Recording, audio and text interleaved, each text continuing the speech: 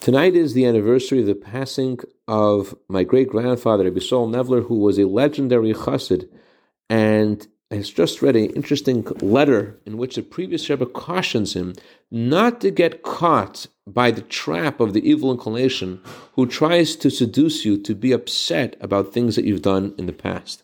Good morning. I want to share with you a letter that our Rebbe wrote to a woman who got sad sometimes. I'm going to paraphrase from the Hebrew.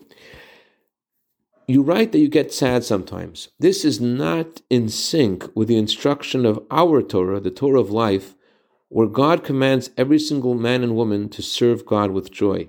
And although a person knows things that they've done that they should not have done, you have to be strong in your trust in God who gave us the Torah and the mitzvot, that He will give you the power to return to Him and to act in a way that will fulfill the will of your Creator.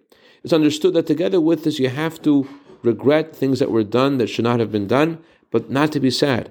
And when you try to do this with truth, then the teshuvah is from the depth of the heart and rectifies the mistakes.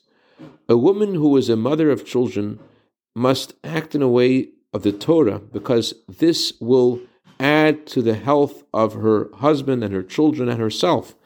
And what is especially pertinent for a woman are the laws of modesty, guarding the laws of family purity, and the laws of kosher, and the education of her children while they are at home. But all this has to be done with joy and absolute trust in the Creator of the world, who takes care of every person and helps every person with everything that's going on in their life. I dedicate a minute of Torah today to Yitzchak Zachariah in honor of his birthday tonight, for a year of bracha v'atzlacha b'gashmis u'ruchnius. Have a wonderful day, and don't be sad.